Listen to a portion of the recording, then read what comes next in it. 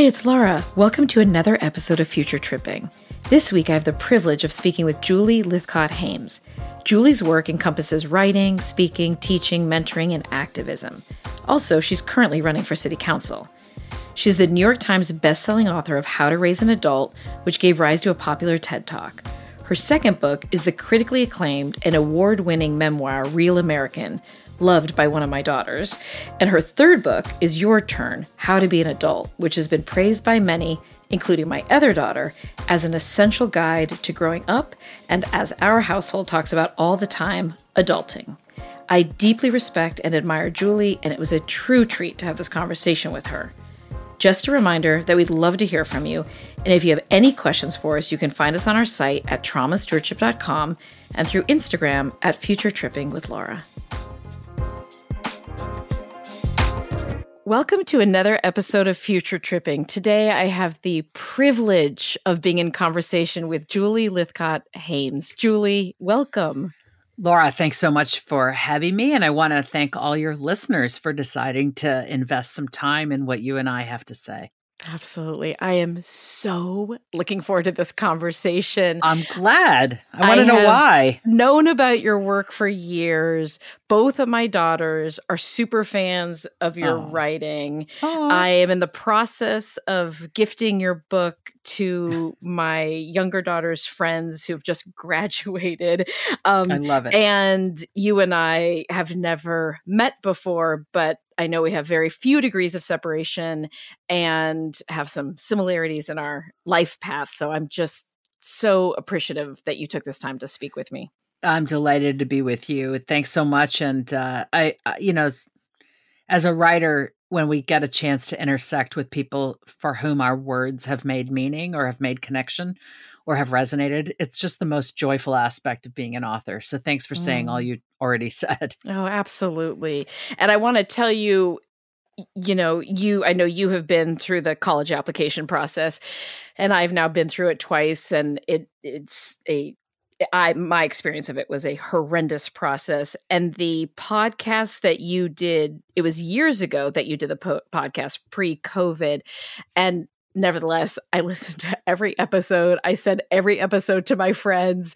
And even though some of it wasn't relevant currently because of the pandemic, there was so much in there that I found comforting. And in my experience of the college application process, there were very few things that were comforting. So it was so informative, and it was also exceedingly comforting. So I wanted to thank you for all your writing, but also for that. I'm so glad, Laura. Look, the folks at Slate produced that podcast. It was called Getting In, and I was the host, and I had such fun doing it. It was a new opportunity to learn and grow for me, which is something I hope to do until I draw my last breath. So I was loving the learning curve and really enjoying the format. And they didn't renew it after that one season. And I guess that meant it just wasn't selling the way they hoped it would. It wasn't getting enough eyeballs or downloads. And I was so bummed. But I got to tell you, I hear people talk about it still, just like you're telling me about it now. Yeah. That thing was like maybe 2016.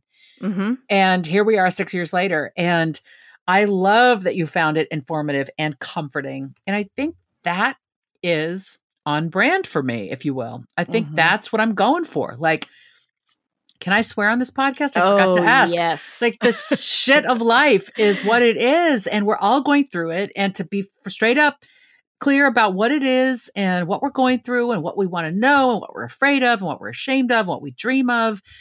That's where the comfort is, in knowing I'm not alone in asking these questions or in having these fears or in wanting these outcomes. I'm not alone. Being in community with other humans going through the same shit or similar shit is just so important.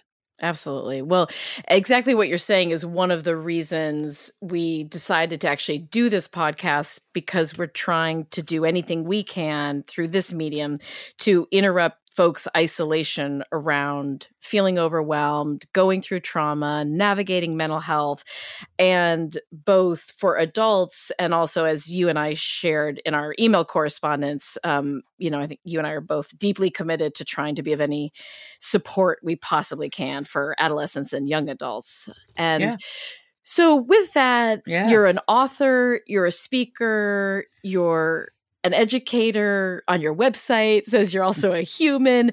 Tell our listeners who aren't already super fans of you a little bit about your work as well as the arc of your work. I have found it really beautiful to watch that evolve over the years. So share anything you like with us about that. And then I want to get right into your wisdom for adults, and particularly want to make sure we spend some time on adolescents and young adults. I love it. Thanks for the invitation to say something about my background.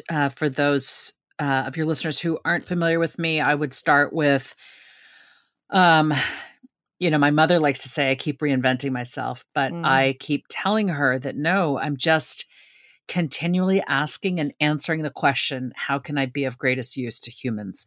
So I've been a lawyer. I've been a university administrator. Now I write books and speak about them. And my why is I'm interested in all of us making it. And I don't mean that as an aspect of, being a savior, messiah complex, like I want to save everybody. It's more my heart aches at the thought of humans being left by the side of the road as our human community walks forward or makes its way forward. So I am interested in who's underserved, unseen, on the margins, not understood, misunderstood, blamed, who is not being brought along. That may sound very socialistic, and that's fine with me. And I think I get to that place because I was born transgressive. I was born not belonging. I was born problematic. I'm 54. I'm Black and biracial. My mother's a white British woman. My father was an African-American man, dark-skinned. And I learned very young in the early 1970s that something was wrong with daddy and something was probably wrong with me too. And I learned that from strangers, and I learned it from classmates, and I learned it from teachers and so on. And I think because there was no biracial, there was no multiracial. Right. Those terms didn't exist until the late 80s. And so I couldn't even answer the question, what are you? Like nobody knew what I was, and I didn't know, but I knew that half of what I was problematic in the eyes of many. And I think that gave me a lot of compassion for any human who, for whatever reason, having nothing to do with their own effort or intentions, is regarded as problematic. Because I've been there. Right. And I ache for anyone in that circumstance. So that's what I'm about. I'm rooting for all of us to make it, trying to do my small part to help people remove the obstacles from their path, whether in front of them or within them. Yeah. And where did your investment in focus on adolescents come in? I know you're a parent and I know you worked in a university, but can you say a little bit more about that? Because your work offers so much across the board, and the voice you have to speak with adolescents as well as their adults and guardians and parents and grandparents, it's really special, Julie. I don't see many people who can talk to the adolescents, young adult scene as well as the adult scene, and you do it beautifully. So where did that interest come from? Well, thank you so much. I've not had feedback quite like that, and it's praise, and I appreciate it. And it also makes me curious about why that might be. Look, I was an unhappy corporate lawyer. I had gone to law school to help people. I had gone off track with my own intentions by going into the corporate law realm instead of public interest law because I was so insecure as a young woman of color. I needed the applause and approval of mainstream white society. I know that now. I didn't know that then. So I asked myself, what work would be more rewarding than this? And I came to the conclusion that, I want to help young people make better choices than I've made for myself. So I think that was what pivoted me toward college students. I knew that from having been a college student, that those years, roughly 18 to 22 or 17 to 23, depending, those years are so combustive. Yes. Are so generative, are so full of catalyst and fear. And it's just such a set of years of profound growth, probably unparalleled, except the years from 0 to 3. Like the growth is just whoa. Right. And so, and it's a time of awakening. It's a time of self-fashioning. It's a time of, they can't tell me what to do anymore, can they? It's a Mm-hmm. time of claiming the self, or at least Mm-hmm. starting to. And so Mm-hmm. I set my sights on working with adolescents. You're calling them adolescents. I would say, my sweet spot has always been the undergraduate years. I Mm-hmm. was a dean of freshmen at Stanford, and that was the group I got to focus on for 10 years. Not just freshmen, anyone in college, but I got to know them when they were freshmen. And I think it is just, what those years represent. I then, when I became an author of that parenting book, by the way, I was never a parenting expert, still am not, but I was able to investigate a problem.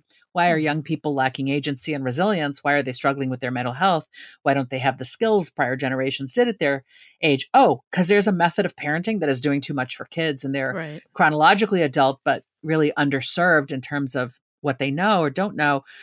And so I wrote this parenting book on the harm of overparenting, started giving talks to parents at sort of an evening keynote level. Mm-hmm. But very often the schools that were inviting me would also have me do an assembly for their seniors or their upper school or their high school, Mm-hmm. occasionally the middle school. And I began to try to fashion a kid's version of the talk that I was trying to give parents. So parents, it was like, here's how to get out of your kid's way. Right. With kids, it was, here's how to claim your own right to Mm-hmm. decide what's right for you in this one wild and precious life, quoting Mm-hmm. the late poet Mary Oliver there. Yeah. Yeah. Wonderful. And so your turn, share with us a little bit. So your turn came out a bit ago. Now we have the paperback edition came out, and very excitingly, TED Talks is now doing educational series. So there's going to be a TED course on your turn. So tell us about that, and let's get into who that's for, as well as some of the content in there. Because again, this is something I'm looking forward to I gifting to love it. some of my kids' friends as well. I love it. Thanks for being such a fan. I really appreciate it, Laura. Your turn is my compassionate beckoning to anyone who feels, I don't want to adult. I don't know how to adult. Adulting is scary. It's me saying, yep, I see you. Mm-hmm. I get it. I got you. Mm-hmm. Come here. Yes, come here. It's all right. It's all right. Mm-hmm. I've got you. Let's talk about it. Let's talk about what you're afraid of. Let's talk about what you're dreaming about, not sure you can achieve. I'm here for all of it. That's kind of the voice of the book. It's not a critique of anybody. It's not a distant, like, here's the advice, blah, blah, blah. It's like me sitting there shoulder to shoulder, caring deeply about young people, about the reader, imagining them sitting with me, opening up.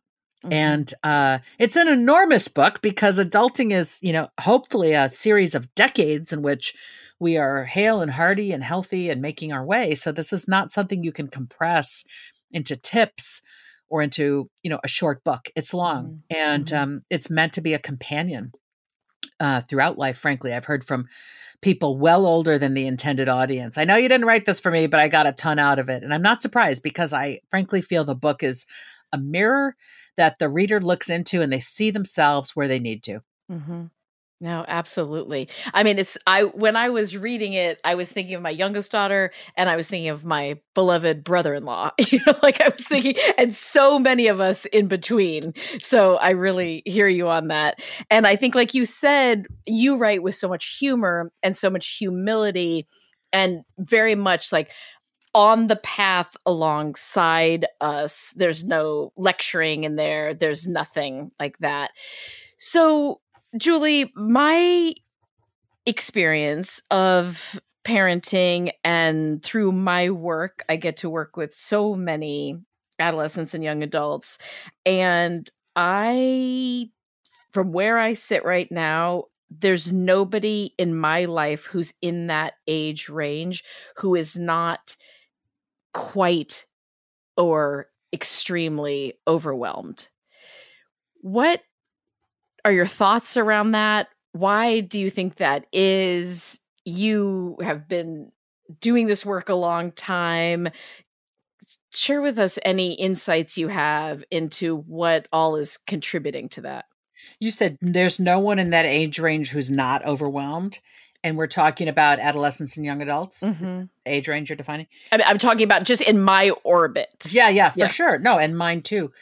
I have a lot of thoughts. I'm sure your listeners do too. So let me offer, in no particular order of importance, some thoughts. They were raised with active shooter drills in their elementary school classrooms. We have not had a generation prior to the current young adult generation and younger for whom that's true. And that's got to fuck up a person. I'm just going to say it. Yeah. The notion that a shooter might, right? Columbine was the first big tragedy at a high school. That was 1999, in the month or so around when my eldest was born. And our kids have been shaped by that and changed by that. You know, the fear that as I'm doing this compulsory education the state requires of me, right, I might get shot. I mean, come on. Right. That has to have something to do with the degree of anxiety that they feel. We are also experiencing the evidence of cataclysmic climate change on its way. And when the 80-year-olds and 60-year-olds and 40-year-olds like, oh, well, when the 80s and 60s are saying, thank God I'm not going to live to see that. And they dare say that in the presence of someone in their teens or 20s. I want to smack them across the face and say, how dare you speak so cavalierly about an actual threat your grandchildren or great-grandchildren will face? You're like, stop it. That we all created. Right? So there's that. There's widening income inequality. The middle class seems to have fallen into a deep hole. We can't find it. Like, you know, America has unmet its promise of every generation will out-earn the last. The millennials were the first not to out-earn their parents. I mean, that's not their fault. It's not their fault that they can't afford an apartment in the town in which they grew up. It's not their fault. We created this society that we now expect them to inhabit according to the old rules. You know, my son works for the local school district. He's 23, has a job as an aide for kids with special needs. He has a pension. And my husband and I said to him, we want you to know how rare that is. Pensions used to be common, you know, in so many industries. Now it's really just government and the military. Right. That's going to offer a pension, which is a handshake of loyalty. You work for us for X period of years. At the end of, you know, when you retire, you're going to have guaranteed income from us. That doesn't exist anymore. But grandparents are often harping on, like, when I was your age, like, come on. Okay, grandpa. Okay, boomer. Things have changed. So I'm just sharing a few. I haven't even mentioned technology and social media. Okay. Right. Let's go there. Right now they have the internet in their pockets. And research shows that Instagram in particular is harmful for young girls and young women, girls and young women in particular, around body image, around, you know, sort of dragging them down a rabbit hole where they can get reinforced messages about what's wrong with them or about how they should be instead of how they are. So, you know, there's a lot.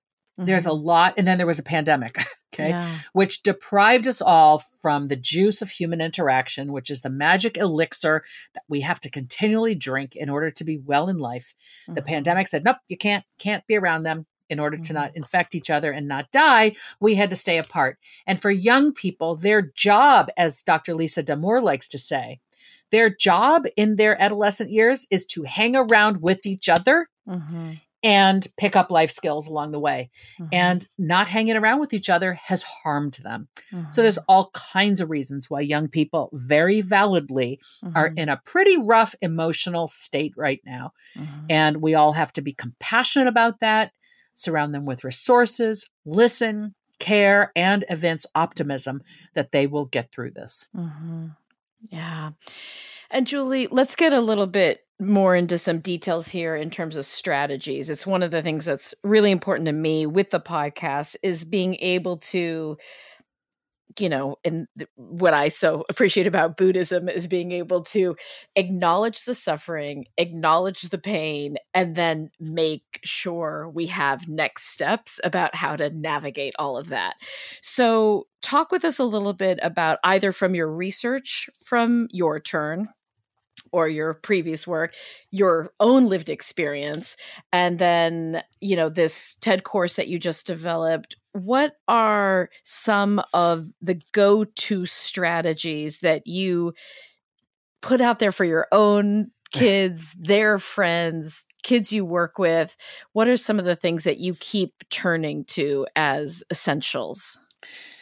So I'm laughing that you think my own kids listen to me. Like any parent, I need someone else to tell my kids, Sure. like, oh, this is valuable, right? Right. So Laura, please send this podcast episode to my children. Okay. So let's bifurcate. There's what I tell parents and what I tell young people. Let me start with the young people. There are a lot of dualities present in Your Turn, the new book. So one might be the self matters, but also others matter. So you're responsible for yourself, looking after yourself, which requires knowing the self, knowing its conditions and diseases and challenges and differences, and loving that self and accepting that self and being in charge of that self, while also not being a narcissist, caring a lot about other humans. Other humans' needs matter, and your ability to interact with other humans is really key to getting your own needs met and also just being a part of human society. So that's one duality. Another is money and meaning. Yeah, you need some money. You need money to pay bills. Depending on where you live, the bills are big, the bills are small, whatever. You've got to have a way of paying your food and rent and Netflix and so on. And meaning in your work matters. So don't you dare do a job that you're just in for the money. It will suck the life out of you. I know that from being an unhappy corporate lawyer, well-paid, successful, being mentored for better and bigger things and hating it. Right. And so you have to feel meaning in your work, if at all possible. And so those are two things. Like, don't just go for the money. And then work and relationships. A lot of young people are told, oh, just focus on your work in your 20s. Your relationships will fall in line. That is bad advice. We're supposed to be practicing being in relationship, which starts as just kind interaction with strangers, and then maybe it becomes friendship and collegial, and then maybe becomes lovers, right? We're supposed to be practicing all of that in childhood, the kinds of human interactions where we don't get along, and we have to learn how to listen and communicate and cooperate and commiserate and compromise, right? But if parents have always smoothed out the wrinkles of your interpersonal relationships with peers or with teachers, you don't know how to do it when you're a young adult. You've been underserved. So you got to work on your interpersonal relationships just as much as you're working on leveling up in the workplace, which requires moving from total don't know what you're doing to one day total independence. And there's a number of steps in between. So there's a lot of this and that in this book. For parents, the one piece of advice that I have is in supporting your young person, particularly around their mental health challenges, is empathize and empower. I've talked about how we're, or listen and don't try to fix. Listen and evince optimism. So, wow, that sounds hard. I'm here for you. Let me know if you need me. But you know what? You do hard things. So I think you've got this. There's so much to modern parenting that is, oh, you can't handle this. I'll do it. Oh, that would be terrible. Let me make sure it never happens, right? That's actually fomenting anxiety in kids because it's like, my parent is so afraid of what will happen to me if this thing happens, right? There's research out of Ellie Leibowitz's lab at Yale that says to fix childhood anxiety, work on the parents, work on helping parents draw better boundaries and stop over accommodating. So it requires bravery and guts to be a parent who can actually move a little bit farther back instead of swoop in these moments of crisis. What we've got to do is show up with all the love, but without throwing a cloak of love over them so that our kid can't even see to make their way out beyond us.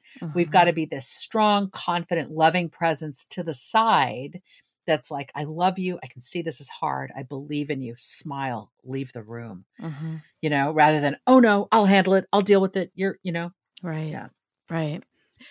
I can't remember from reading your book if you have a dog or not. Do you have a, yeah. I don't. My husband's allergic to many things. We don't have dogs. Some of the parenting advice I reflect back on all the time is we had a Rottweiler who we trained to be an animal assisted therapy dog, and he helped me do my work in such a different way. And we got to train with this incredible woman, Christy Dudzik, who's like the queen of animal assisted therapy. And one of the things she always would say to me is, everything travels down the leash, right? Like all your anxiety, all your fear, because we had this wonderful Rottweiler and we were going into all sorts of trauma settings. And she just would say to me over and over, everything is going to travel down the leash. And there's so many parenting books I read, and that is one of the pieces that I tried to remember when I was raising my girls. I love that.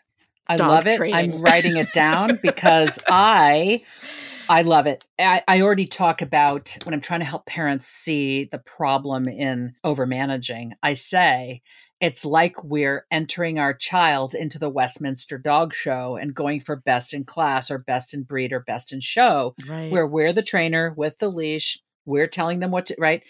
We don't realize that, first of all, it's treating our child like an object that we act upon. And then it's the reflection of our worth. Like, look, I won the Westminster Dog Show. Your child is not a dog on a leash. And I love the notion of the anxiety, everything traveling down the leash. And here I am trying to motivate and incentivize and encourage young adults to go off leash. I hear from 23-year-olds and 25-year-olds, my parents won't let me. And I'm like, okay, let's talk about that. What is that verb even doing in this sentence? You are fully capable, assuming there aren't significant special needs where someone's controlling your life. You're off leash now. And it is a little terrifying, but it's also exhilarating, particularly when the leash has been yanking you this way and that, or sending its own anxiety down to you. Right. And Julie, I know that one of the things you and I share is some around our identity, and certainly a lot of care around systematic oppression, structural supremacy, all the different ways that unfolds. I know we share this care for the climate crisis and democracy's dissolving and any number of things. When you are working with or caring for kids in your kitchen or in your practice, however that looks, and you have kids there who are really going through it in terms of how immobilized they may feel, how much they are navigating self-deprecation or self-hatred when they are, as happens so frequently, I mean, throughout life, certainly in the 20s, I see a lot of kids comparing themselves in terms of what they're going to do, in their early 20s or mid 20s. There's certainly all these increasing mental health concerns. So when you are with kids who are despairing or really feeling like they're in over their heads, can you share with us a little bit more about what guidance you give them? So I'm not a therapist or a clinician. I don't have a practice where kids would come where I would know just upon their arrival that they have a serious issue, or they're despairing, or they're in over their heads. So I have to intuit that to start with. I'm reminded of a gathering I had just the other week. There was a local exchange program with kids from all over the country meeting me at a local bookstore, talk about your turn and give them a signed copy and go on my way. And the way that I chose, so it was about 9 people, young people, all just graduated high school. And I'm really I know that I have about 49 seconds to develop credibility with young people. And I respect that. They are tired, overworked, stressed out of their minds, and dealing with a lot of emotional shit. So I want to earn their ears. So I have to behave in a way that is respectful. So I try to sit and speak, like with my hand. I'm not trying to be formal and distant. I'm trying to be local and close. And I'm, I tell them why I wrote the book, a lot of compassion for young adults. I sort of lay out my why, tell a little bit about my own personal narrative, all in 49 seconds, right? Like, I was that person who was not accepted for who she was. So now I'm deeply invested in each one of us getting to be who we are. I try to speak their language. So though I'm Gen X, I'm going to start with my pronouns because I know that's important to them. It's my way of signaling respect, showing up with language that they need. And they, so I'll open with my identity. And then I just try to shut up. I mean, I'll ask I'll say things like, no one has the right to tell you what to study or who to love. And I'm not here for any of that. I'm here for you to listen to the sound of your own voice, to discern it from the cacophony, which is the noise in your head of what other people are saying you ought to do or should not do or can't do. And that noise in your head is parents and extended family, your whole ethnic community, your peers, the media. They all got opinions about you, but I'm not here for that. I'm here for you. So when I ask you, what would you do if nobody else mattered? What would you do if no one else minded? What would you do if they loved you anyway? What would you do if you loved yourself enough not to care what they think? right? And I'm saying all this and I'm looking into their eyes and I'm scanning the eyes in the room. It's easier with a small group or one-on-one. I am trying to be a mirror that allows them to simply see themselves more clearly, because that's how they're going to get out of whatever hole they're in, giving themselves permission to see themselves, see and be seen, to feel the things they want to feel, right? I'm trying to demonstrate with my body language and actual language and eye contact, you fucking matter. You matter. Not what they want you to be, not you when you get an A+. You right here, right now, always matter. And that's what I'm here for. And if I do a good job at that, they believe me. If I have demonstrated you can trust me, then they open up. So these 9 kids went from, oh God, here we are listening to this lady, to like leaning forward, opening up in front of each other. How do I talk to my parents about this? Can I take a selfie with you? And one guy said to me, I was in tears 3 times when you were speaking. And I said, you know what? I didn't see the tears, but I saw your eyes dart away and I wasn't sure what was going on for you. And so I'm glad you're sharing, I said, and then I would say, do you want to say more about that? I'm not here to push, right? I'm here to create and hold space. That's what I'm doing. I'm trying to create and hold space for humans to step into it and fully do a 360 for themselves, self-examination, self-reflection, self-acceptance. I'm just trying to hold space for all of that. And it's hard in a book. It's easier in a group. It's easier when you're with them. But the book is my effort to provide, to scale it up, right? I can't be with, right? So it's like in this book, I've tried to write your turn in a way that makes you feel like, my God, she totally gets me. Or how did she know I was going through that? Or, Absolutely. Yeah. Yeah. No, I really appreciate that. And Julie, I've listened to your podcast, the one you had done on college, and read your work, and you and I have never gotten to spend time together personally or anything. I'm imagining you're far less neurotic than I am in so many ways. And also, as a parent, in any way that you don't on any day just feel a sense of peace and equanimity, how do you navigate for yourself as a parent when you feel concern either about what might be going on in your own baby's lives or just their generation and their peers? How do you tend to that? How do you care for that? What do you do with, should you have any noise in your head? What do you do with that noise in your head? And what do you do with what weighs really heavy on your heart? So what I need you and your listeners to know is, I'm a mom. I have a son who just turned 23, a baby girl who by the time this airs, because, a couple weeks from now will be 21. And I thought I had all the answers about overparenting, the harm of it, because I was a dean working with other people's young adults. Came home one day after preaching, don't overparent for 7 years. My son was 10. And I came home for dinner and leaned over his plate and began cutting his meat. And I was like, oh, fuck. I'm doing it. I am doing the equivalent for him now of what I'm criticizing at the college level, the cutting of the meat of somebody who, barring special needs, ought to be able to cut their own food. So I realized to my great horror that I was complicit. I was a practitioner of the problem I was trying to solve. And it gave me a whole lot more compassion. I was able to then soften my critique and really speak from this, okay, look what we're doing. We're overparenting. And guess what? I'm the worst offender. And I'm still working on repatterning, which is what I call it, with my own. And repatterning has included family therapy, particularly with my son, who's as the oldest, kind of got the newbie parents who we learned a lot by the time we were parenting the second one a little bit differently. We've been repatterning. I'm willing to examine my own shit. I'm willing to examine why am I so anxious such that I have to micromanage every moment. That's my thing. I'm that parent who has to nail it down to the 100th detail instead of hey, we're putting on a thing this afternoon. Can y'all help get the house ready, get the food ready? I've got to do it this way, do it that way. Have you done this? I'm a nightmare. And I'm a micromanager. I'm not, I'm getting better, but I have micromanagement tendencies at work too, which I know I'm old enough to know That's rooted in my own insecurities about not being good enough, therefore having to perfect every single moment all the time, whether I'm doing the work or someone working for me is doing the work. So I'm owning my own shit is what I'm trying to say. Owning my own shit allows me to be the parent who can show up in my kids' lives and say, you know what? I'm sorry I snapped just now. I'm really anxious about this. Can't quite tell you why, although I'm working on it. But please know it's not you, it's me.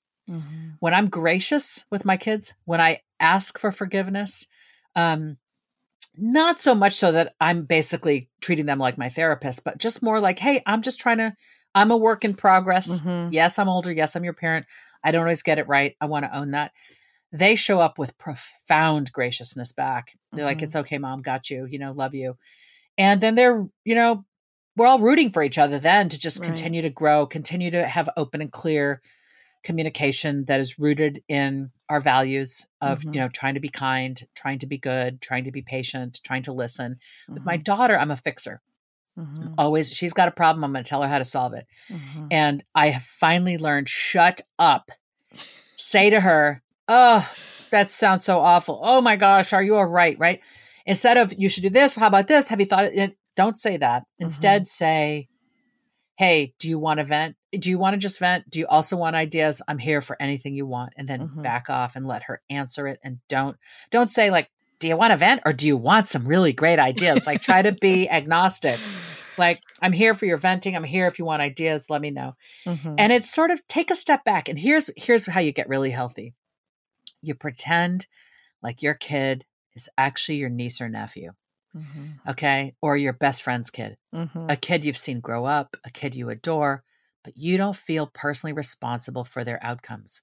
That's the healthier relationship. That's the relationship where you can say, oh my gosh, come here. That sounds awful. Are you all right? You want some tea? Instead of, what do you mean you're failing chemistry? We worked so hard on that. We have to get like, right? The parent is way too invested. Like it's traveling down the leash, right? All of that. I need you to succeed at that. And I'm over invested in that outcome. Try to be the aunt to your uncle. Try to be the best friend. Not the best friend of your kid, but like pretend like they're your best friend's kid. Absolutely. It's the healthier psychological distance. For me, part of what really resonates with that is it also strips away the entitlement that sometimes we can have as parents. I remember I have a really wonderful friend, Rose, and she was talking about her relationship with her own son, and she's a bit farther along the path than I am in terms of parenting and age and everything. And she said at one point, my son doesn't owe me anything. And she was talking about her own experience of him going out and living his life. And I remember where we were when she said that, just that idea of, oh, my kid doesn't owe me anything. Like respect, honoring, just basic human values. But that whole experience of, as a parent, exactly like you're saying, I think it comes from a place of fear. And then it can have this smell of narcissism or a smell of imposed perfectionism. Also the control, which we know we go to when we feel scared or out of control.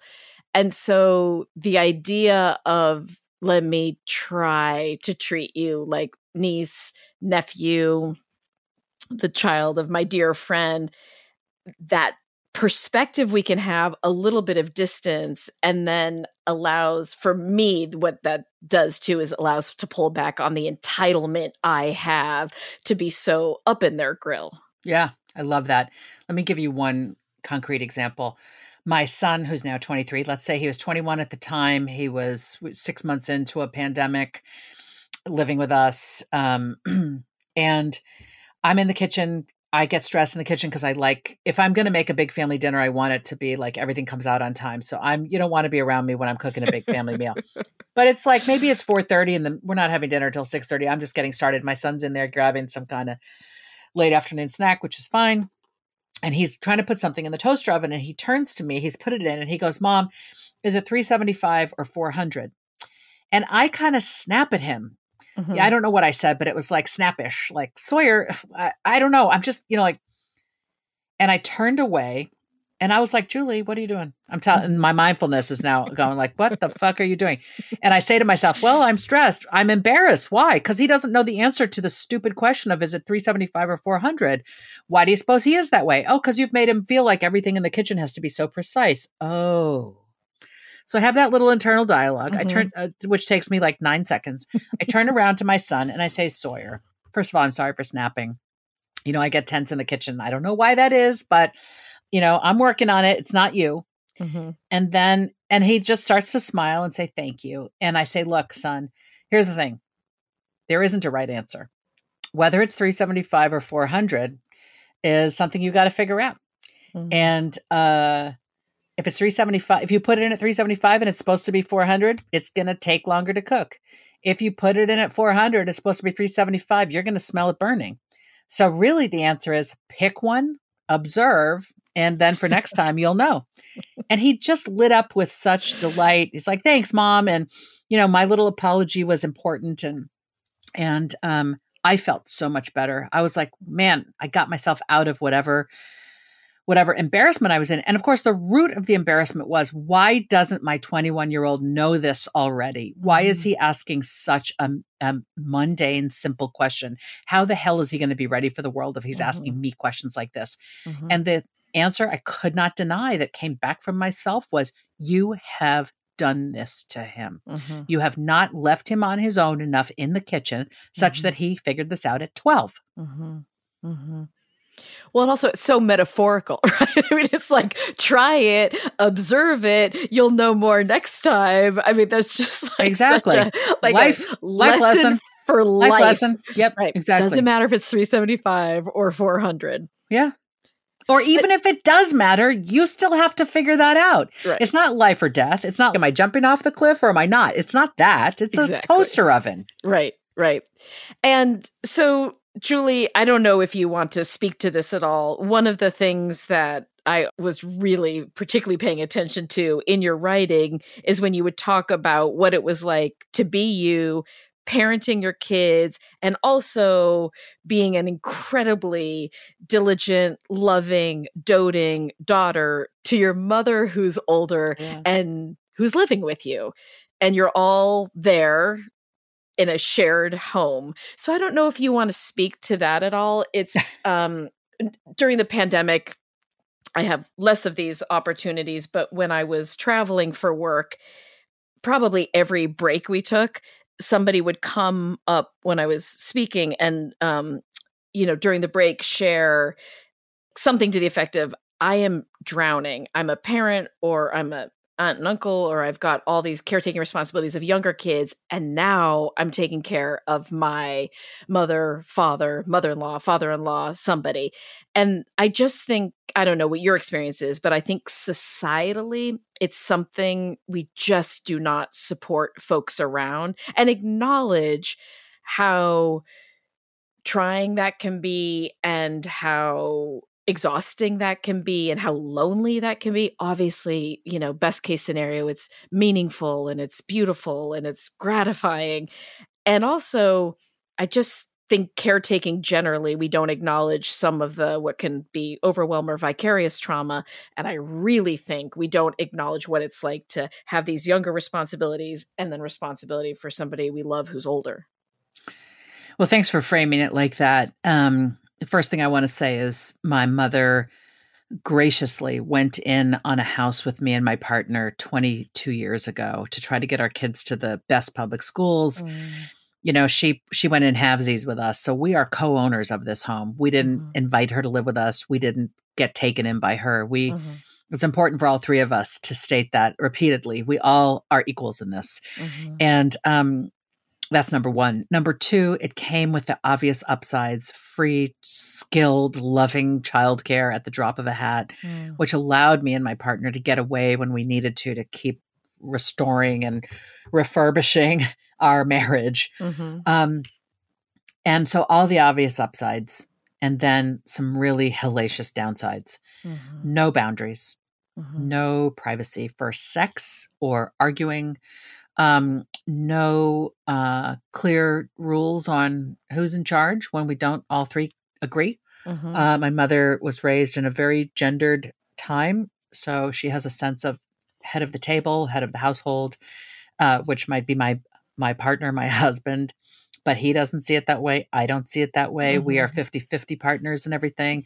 So my mother would often defer to my husband on things, which drove me nuts. Like, well, what does he think about this? Like, excuse me. Like, first of all, do you think I haven't consulted my partner? And he's not like the decider. Like, we're right. And so things like that would creep in all the time. And disagreements about how to raise or discipline the kids. I didn't feel like I had agency in my own house, even though I was the breadwinner of the three of us. I had the big full-time job, making more than my parents ever had, it's like, where am I? And I think it's not a coincidence that my first book is all about how parents can undermine agency. And I was living it as an adult. And, anyway, so, it's and now my mother's 83 and, she's having her, occasional health challenges. She's largely quite with it, quite healthy, which is amazing. But if life goes as life often does, we will be in the role of caretaker. And I'm watching those shifts taking place as we're sort of launching kid number 1, while kid number 2 is largely launched. My mother's needs are becoming more regular. And I have a daily coffee with her every weekday morning to try to make sure that I am spending a good hour with her, so that whether it's just chit chat or human connection or problem solving or what have you, like I'm showing up. And that's a huge part of my day. If you think about it, I'm spending an hour with her and I don't spend an hour with my kid or with my partner often. So that's a huge commitment. Yeah. And, it is, I'm going to write about it. I was going to write about it with her, but we have found it's just really challenging to try to present both sides of that coin through one narrative voice. And so I am interested. I'm curious about how to do it well, how to do it with grace. My advice to anybody contemplating 3 generations, contemplating your elderly or older parents kind of conjoining their lives with you, boundaries. Have conversations about who needs what.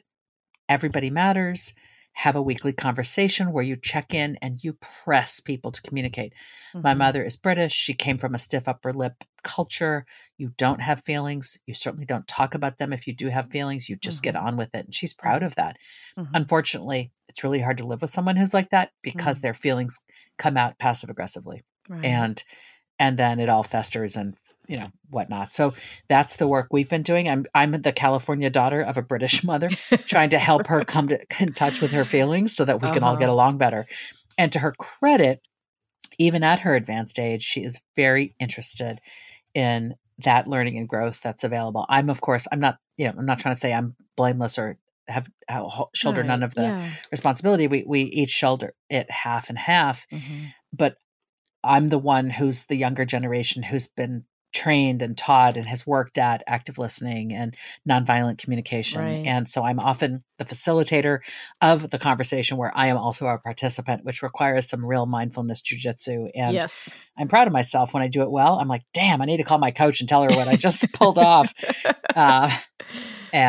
So that's my take. I appreciate that. So second to last question. You are running for city council. And it's so funny to hear anyone say that out loud. It's so new and it's so true. I am. It's my decision to stay. Wow. Stay and fight rather than leave America. I have been afraid. I have been in that mindset of I'm privileged, so I can take my privilege and use it to get me and my family to Canada. And I think a lot of us have been so worried that we've been having these existential conversations. And I have come back to, nope, I root for humans. I'm not leaving. I can't leave. I got to stay and try to fight for all of us to be okay. And city council may not seem to be where the fight is, but let me tell you, local government, getting the policies in our town around who can live here and who can't and why, that's about as fundamental a question around America as anything, right? Why don't we have affordable housing? And so, yes, I cut off your question. I'm sorry. I am running, I really admire you. And that's why. Yeah, I'm trying to be of use. I'm trying to serve my town. I'm a progressive liberal Democrat, and we are currently governed by people who are, not in my backyard types. Like, nope, we don't need to build that much housing. We don't need those people. I disagree with them, and I'm planning to say so.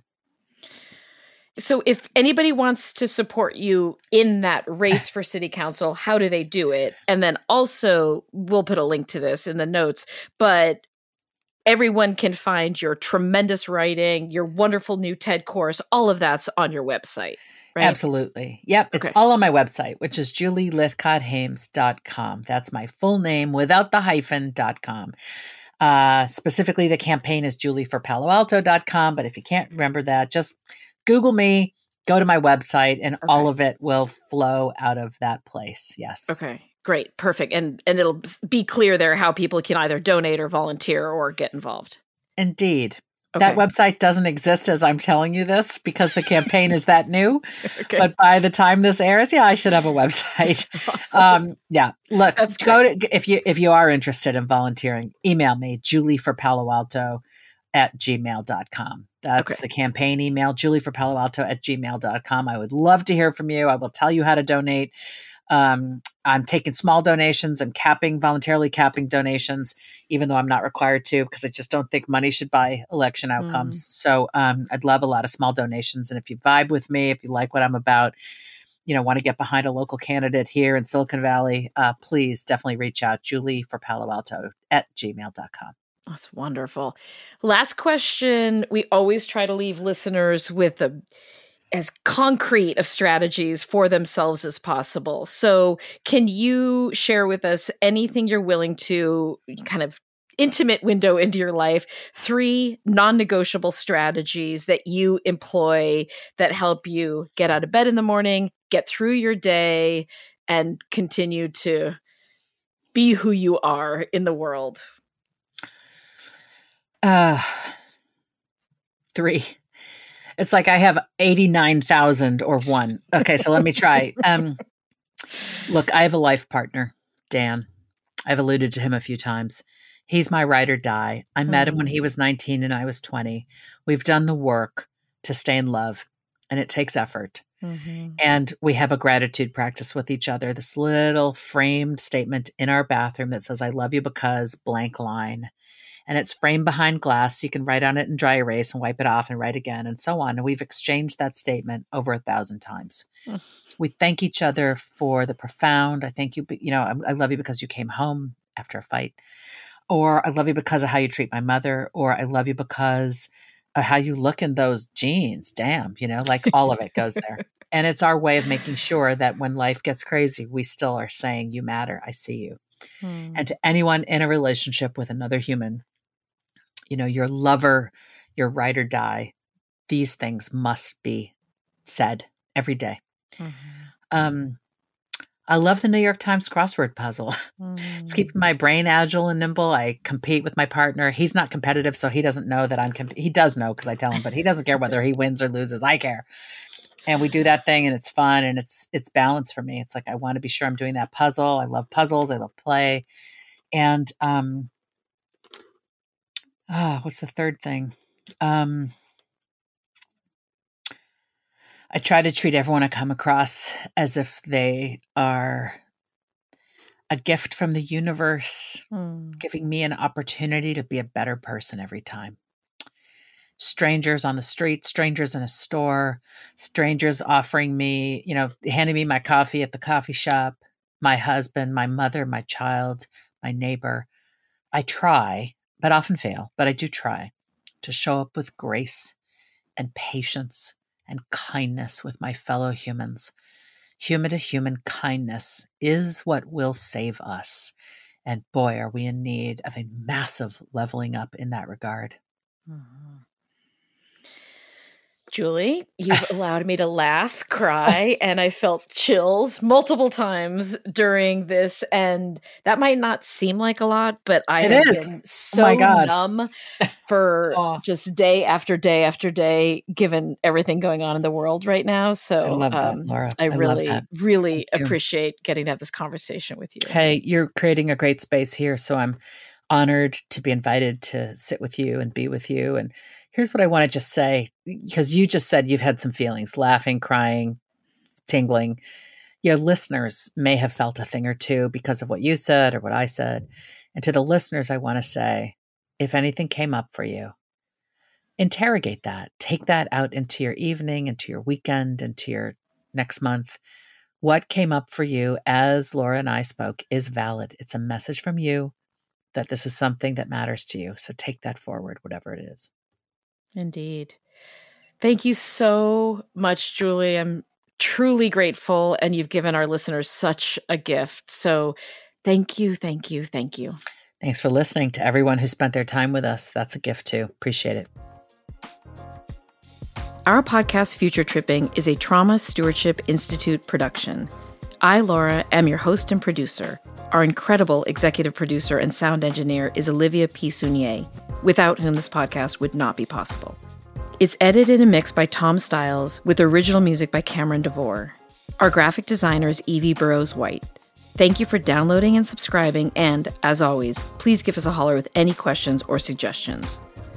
We can be found at traumastewardship.com and on Instagram at Future Tripping with Laura.